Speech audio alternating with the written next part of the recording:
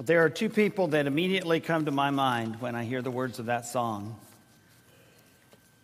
and that's Donnie and Susie Carnathan. They are a great, great blessing. They've been a great blessing to this church, to our leaders, to our staff. They've been a great blessing to this community, and they will continue to be all of those things. A great description from one of our shepherds, Jay Bynum, earlier, that Donnie's heart is as big as this room. We would go further and say as big as Texas. We would go further and say as big as the borders of this country, because that's exactly how we think of both of you. And we cannot thank you enough for the example and ministry and service that you have lived out the beauty of Jesus in front of us and everyone for all to see. We're better because of you. And people have been helped because of you. And we're very, very grateful. What a blessing. Donnie and Susie have worked on the front lines of what we're talking about today, and that is specifically in a more general sense than what we're speaking of specifically today, but in that sense of living in the world and not being of the world, to being engaged with the world day in and day out, as Donnie has been. And yet, rather than letting that world influence them, to let the beauty of Jesus be seen in them and influence the world, first of all, by their faithful lives, and then secondly, by the opportunity to teach and to share in active, concrete ways, and to also share the Word of God as God makes that available. As Jay mentioned earlier, the question that we're asking with the sermon today is, does culture overrule Scripture? And before you answer too quickly, you know what the right answer is. I mean, you've got the preacher in front of you and you're in church. I mean, come on, what's the answer? Of course, culture does not overrule Scripture. But today we speak of one of those areas where our world is not so sure. And some of us, perhaps, are not so sure. Is there anything our culture has dishonored and made impure more than sexuality and marriage? Last week we talked about the sanctity of life, of human life, and we spoke to the subject of abortion and caring for people in all situations, in all ages, because God cares for them, and life is sacred because it's sacred to God, so it's sacred to us. But today, I think, is an even greater desire to dishonor what God has made pure, and that is sexuality and marriage. Our society, as advanced as it is, has taken something created by God, something so beautiful and fulfilling and pure, and has turned it into something selfish and ugly, vulgar and obscene. It wasn't meant to be that way. It's something that God created to be beautiful, to be honored, and to be pure. This has happened to a great degree, I think, especially in recent years, because as a culture, many no longer believe in ultimate truth, or that there is right and wrong that goes beyond my own happiness and pleasure, my own feelings and desires. And so as Davey led us in the song, Trust and Obey, that's not going to communicate to our society. Trust and obey what? Or trust and obey who? Because our society would say, I'm trusting and obeying the authority that I'm living by, which is my truth and what I believe and what I want and how I feel. We understand that that's not the teaching of Scripture. I mentioned in one of our first sermons in this series, Who is Your God? On the first commandment, to have no other gods before me, a study and some terminology. The Oxford Dictionary named the word post-truth their word of the year in 2016. Post-truth. We're beyond truth. According to their definition, post-truth is relating to or denoting circumstances in which objective facts are less influential in shaping public opinion than appeals to emotion and personal belief. And we see that in a great way when we bring up the subject of sexuality and marriage. It's less about what's right and wrong, what's true and not. It's less about what Scripture teaches, certainly. And it's more about what public opinion is, what the culture thinks. It's more about what I feel and what I believe, and not what God feels and what God believes and what God has taught. A post-truth environment exists when people are directed by subjective feelings rather than objective facts. A post-truth world is not one in which truth has ceased to exist, but one in which truth has ceased to matter. And I think we're living in that day right now. Even though some would say there is no such thing as the truth or ultimate truth, we believe that that is not the case. Certainly not what Scripture teaches. And yet what they look to are all truths. You have your truth, I have my truth. And what they're really talking about are opinions and feelings, not truth. Because they have rejected truth in general, they have rejected the truth of God's inspired and authoritative word, the Bible. And yet this is what Scripture claims. It claims to be the inspired and authoritative word of God. And if we believe that to be the case, then it should matter what it says. And it should call us to live according to what it teaches. And so commandment number 7 today is this one. Keep marriage honorable and pure. Keep marriage honorable and pure. We'll see a scripture passage in just a moment that says that it is and is to be kept that way. But Exodus 20 verse 14 simply says, you shall not commit adultery. You shall not commit adultery. And adultery is defined as sexual relations between two people who are not married to each other but are married to someone else. That's adultery. There are some more general terms such as sexual immorality or fornication that indicate sexual relations between two individuals who are not married and may not be married to anybody. And we'll talk some more about that in a moment. Is there a place for the 10 Commandments today?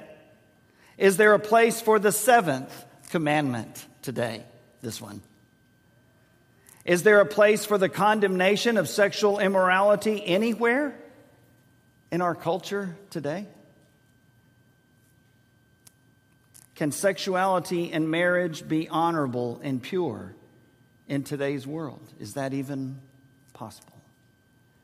We believe that the answers to all of those questions is yes. There is a place for this commandment. Yes, there is a place for marriage and sexuality to be held honorable and kept pure. This Wednesday night in our summer series, we're going to have several of our boys involved in the service. And so I hope you'll come and be a part of that. Because we're trying to help develop tomorrow's leaders. They're part of the church today, but they're leaders of the church tomorrow. And it's those kinds of events that help us to be able to pass this teaching and this truth on to the coming generations. Last week I mentioned a few things to our parents of our younger kids and our teens and our young adults, and that is talk to them. Talk to them. Listen to them first of all, and be ready to teach them. Find those teachable moments, as James Dobson said years ago. Find those opportunities to see something reported on TV or a media news story or something in a scene in a movie or a TV show or a song, and ask, do you know people like that? Is that how your friends feel? Not in a judgmental sort of way, but just in a conversational way. Talk to them, listen to them, and then provide some instruction for them from Scripture in a practical and loving way. Talk to others, talk to God. A couple of events coming up that will help, and one is coming up in August on the 24th. Steve Holliday, who teaches workshops on talking to kids about sexual matters, and subjects. He's going to be here on August 24th in our Wednesday night series. And he's been here before, and he's a wonderful speaker. And we'll speak to that subject, starting with the story of Joseph, which is perfect. And we'll speak to those issues. And our Reconnect Marriage Workshop, which is coming up September 24th and 25th with Owen and Lauren Mitchell. Hope that you'll participate in these things. You know, there's a lot of confusion today over what the Bible teaches about sexual immorality. And Jay mentioned during his prayer that there are a lot of people that just don't know. And I realize the world is always going to be the world, but I want to tell you today where my heart is. My heart is today that we don't know what the Bible teaches about sexual immorality. That's more my concern than what the people out there know and what they believe, because it's got to start with us. And I fear, as I see social media and television and radio and movies and culture and schools and churches, civil leaders, all of that is forcing things on us, that if we don't temper those things with this, then we forget that there is truth. We forget to examine those things that we're hearing and ask ourselves, well, is that really true? Is that what God's Word says? So as I share these things today, I'm sharing them from that perspective, that we can know what the Bible says about this, because contrary to what we hear out there, the Bible speaks about sexual immorality. Jesus speaks about sexual immorality, in spite of what we may hear. And so a few things. First of all, marriage and sex are gifts from God and are honorable and pure. They are gifts from God. It's not something that some guy thought up thousands of years ago and thought this would be cool. That's not it at all. It came from God. The fact that we are male and female, that was God's idea, not ours. And the fact that there can be a special, intimate, physical relationship between a man and a woman as husband and wife, that was God's idea, God's vision. And we read about it in Genesis chapters 1 and 2. First of all, in Genesis chapter 1, these familiar words starting in verse 26. Then God said, let us make mankind in our own image, verse 26, in our likeness, so that they may rule over the fish in the sea and the birds in the sky, over the livestock and all the wild animals, and over all the creatures that move along the ground. So God created mankind in his own image. In the image of God he created them, male and female he created them. And then verse 31, God saw all that he had made, and it was very good. And there was evening, and there was morning the sixth day. It wasn't very good until God had made mankind, male and female. That is what Scripture teaches. In spite of the onslaught that we receive from our culture today, that is what the Bible says. We are created male and female. In chapter 2, beginning at verse 18, we read this. Chapter 2 looks more focused at the creation of humanity. The Lord God said, verse 18, it is not good for the man to be alone. I will make a helper suitable for him. And then later on we find for Adam no suitable helper was found. So verse 21 of Genesis 2. So the Lord God caused the man to fall into a deep sleep, and while he was sleeping, he took one of the man's ribs and then closed up the place with flesh. Then the Lord God made a woman from the rib he had taken out of the man, and he brought her to the man. The man said, this is now bone of my bones and flesh of my flesh. She shall be called woman, for she was taken out of man. That is why a man leaves his father and mother and is united to his wife, and they become one flesh. Adam and his wife were both naked, and they felt no shame. Why? Because marriage and sexuality are honorable and pure if we hold to the vision that God had for them and that God has for them still. Paul would say in 1 Corinthians chapter 7 that the sexual relationship between a husband and wife is a great gift and is exactly God's will. In Matthew 19, contrary to popular belief, Jesus would go back to this passage and talk about the sanctity of marriage. Basing your relationship with each other and your faith in God leads to more stable and happier marriages. More and more, that is becoming clearer, even in secular publications, surprisingly enough. A recent article, and by recent I mean earlier this month, a recent article published by the Institute for Family Studies brings this out. W. Bradford Wilcox writes this: based on new research Lyman Stone and I conducted for the Institute for Family Studies, religious men and women who married in their 20s without cohabiting first have the lowest odds of divorce in America today. Shared faith is linked to more sexual fidelity, greater commitment, and higher relationship quality. One Harvard study found that women who regularly attended church were about 40% less likely to divorce. The family-friendly norms and networks found in America's churches, mosques, and synagogues make religion one of the few pillars of strong and stable marriages in America today. We suspect one advantage that religious singles in their 20s have over their secular peers is that they are more likely to have access to a pool of men and women who are ready to tie the knot and share their vision of a family-focused life and are not simply interested in hooking up. You find that at church. Today, young singles like this are often difficult to find in the population at large.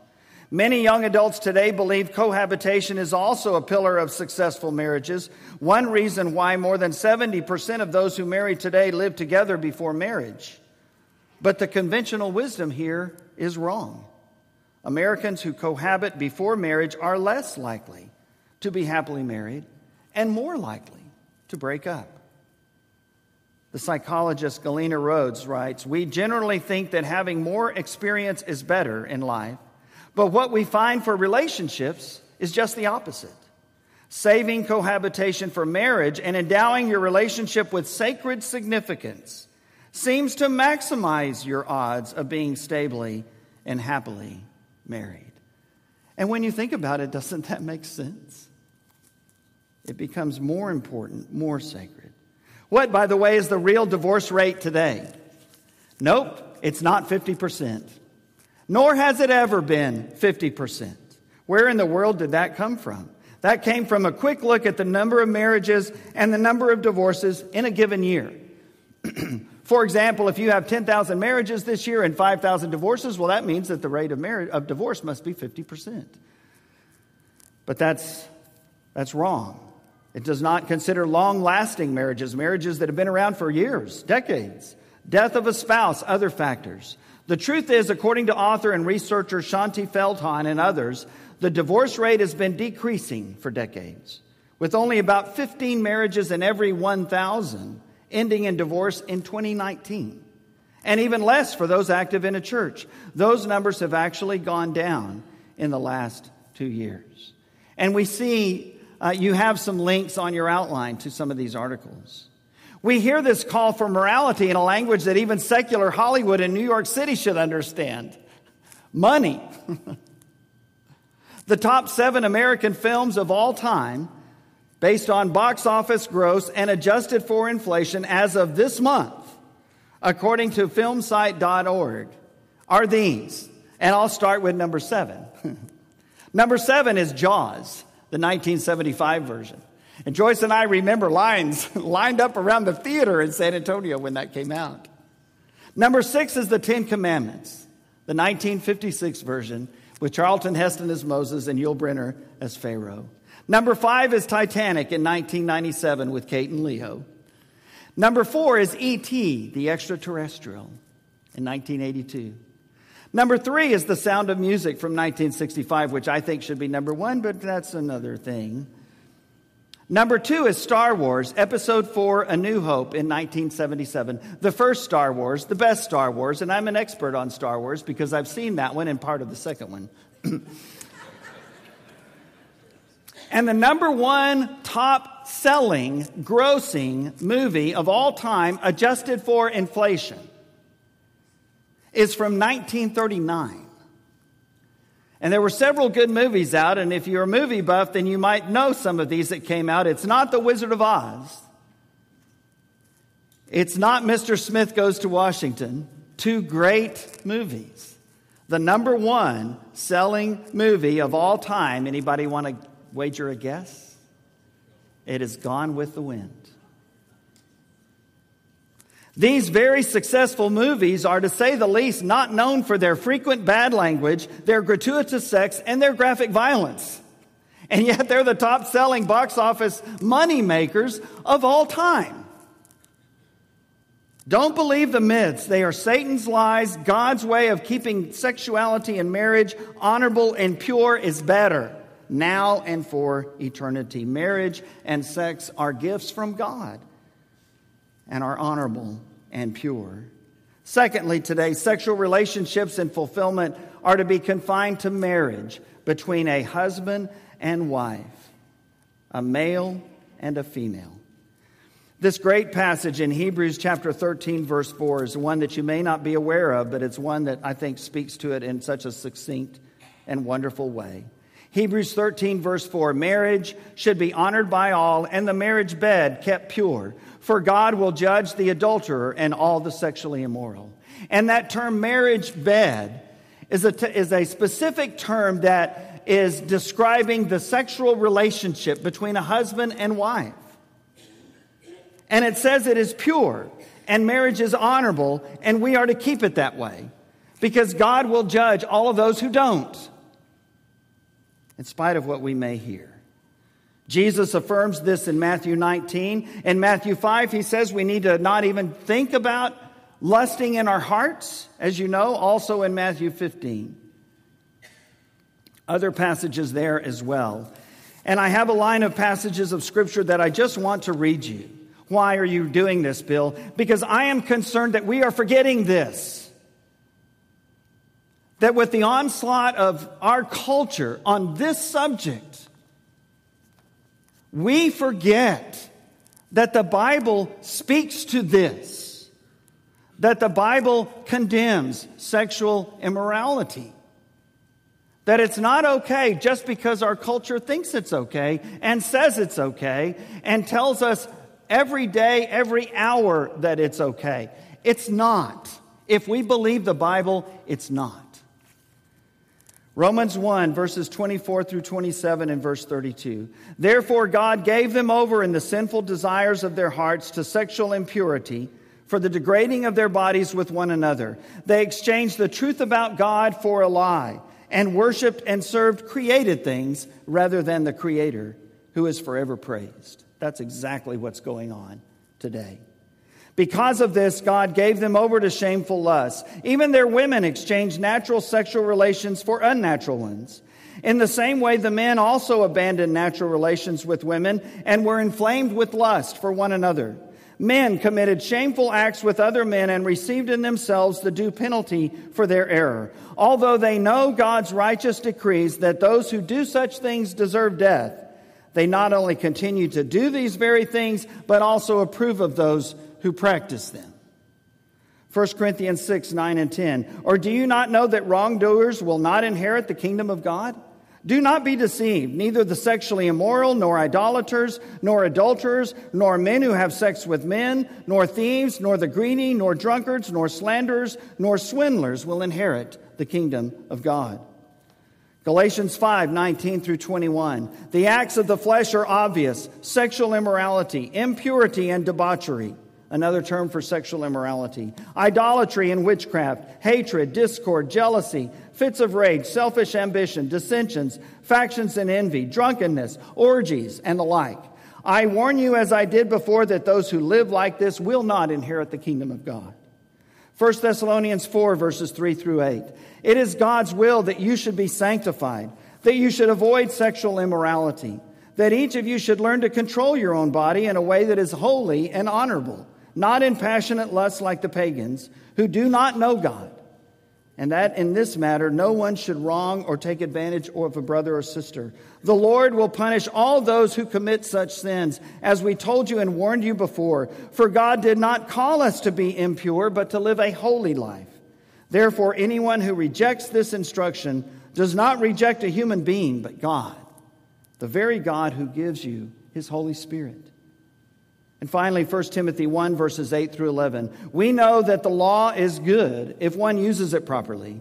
We also know that the law is made not for the righteous, but for lawbreakers and rebels, the ungodly and sinful, the unholy and irreligious, for those who kill their fathers or mothers, for murderers, for the sexually immoral, for those practicing homosexuality, for slave traders and liars and perjurers, and for whatever else is contrary to the sound doctrine that conforms to the gospel concerning the glory of the blessed God, which He entrusted to me.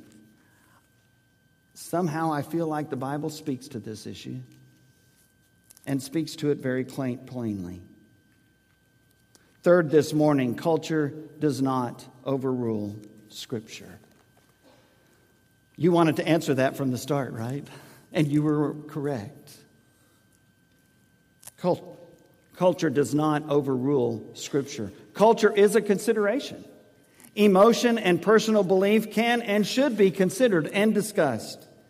But to let culture or emotion and personal belief, subjective feelings, not necessarily based on truth, to let those things decide what is right and wrong, what is true and good, what is the truth, is to deny the Word of God and to put ourselves and our feelings and our desires on the throne that only God can occupy.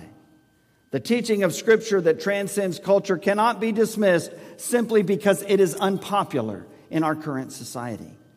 God's vision at creation, a male and female, created in God's own image, becoming husband and wife, is God's vision for sex and marriage still today. And it always will be. God's vision for marriage and sex was affirmed in the law of Moses, in the prophets, in the New Testament letters, and yes, by our Lord Jesus Christ Himself, who goes all the way back to Genesis and says, this is God's will. Adultery, sexual relations between two people when at least one of them is married to someone else, is a sin. Sexual relations between two unmarried people, what the Bible calls fornication or sexual immorality, is a sin. Homosexuality is a sin. Current culture calls them lesbians, gays, and bisexual. Scripture calls them homosexuals. And no matter how acceptable it is in society, no matter how unpopular our beliefs are or what consequences we pay for them, to believe the Bible is to believe that homosexuality is a sin. Same-sex attraction, however, is not a sin unless it is acted upon, either physically or mentally. It is a temptation and is no better or worse than any other, such as the temptation to lust or to commit adultery, to lie or to gossip. Pornography is a sin. It is not a victimless crime. It destroys marriages and lives and is strictly forbidden by Jesus in Matthew 5. The terms pornography, pornographic, etc., and other terms like them come from the biblical word porneia, which is translated as sexual immorality or fornication in most English versions. Only women, females, can get pregnant and have children. Men cannot get pregnant. I can't believe we have to affirm this publicly in 2022. But it is the truth. Only women, females, can get pregnant and have children. And by the way, she is not a, quote, birthing person. She is a woman and a mother. And do not dishonor her and call her something else. A person can change their anatomy through surgery and hormone therapy, but they cannot change their sex. They cannot change their gender. They are male and female, as God created them when He created them in His very image. While personalities, masculinity and femininity are quite varied, that's certainly true, there are still only two sexes, male and female. I am resolved no longer to linger, charmed by the world's delights, things that are higher, things that are nobler. These have allured my sights. We can, we must treat those who disagree with the teaching of Scripture with respect and consideration, with humility and love. But we must not join them in their disregard for the truth, the Word of God. Instead, we must stand up for Jesus. We must stand up for His Word.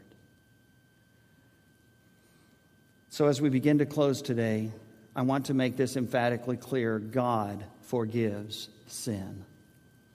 There is not a single sin that anyone has or could commit that God will not forgive, whatever it might be, if we will turn to Him. The passages of Scripture, two of the ones that we looked at, condemning sexual immorality in 1 Corinthians 6 and 1 Timothy 1, both affirm that. Paul tells the Corinthians, you all lived like this, but you were washed, you were sanctified, you were justified through the blood of Jesus Christ, our Lord. Paul to Timothy in 1 Timothy 1 does the same thing. In fact, he recounts his own life of sin, and he says, I am the worst of sinners, the chief of sinners. And if God can forgive me, which He did, He can forgive you. He can forgive anybody. It's why Jesus came. All sins, including all sexual sins, can be forgiven by God through the blood of Jesus Christ the Savior. The church is made up of sinners, all saved the same way through the grace of God seen in the gift of His Son, Jesus Christ. And I can dare to say that in this church of this size, we have some of every kind. There's not a single sin that probably we don't have some people that have struggled with. And that's what the church is for, to help us struggle against sin and win that battle. This church is made up of sinners, all saved the same way through the grace of God seen in the gift of His Son, Jesus Christ. Our Savior and our salvation call us and move us to live faithfully and obediently, with humility and with gratitude. I will hasten to Thee, hasten so glad and free. Jesus, Savior, I will come to Thee. This morning, if you'd like to come to the Savior, come as we stand, sing this great song together.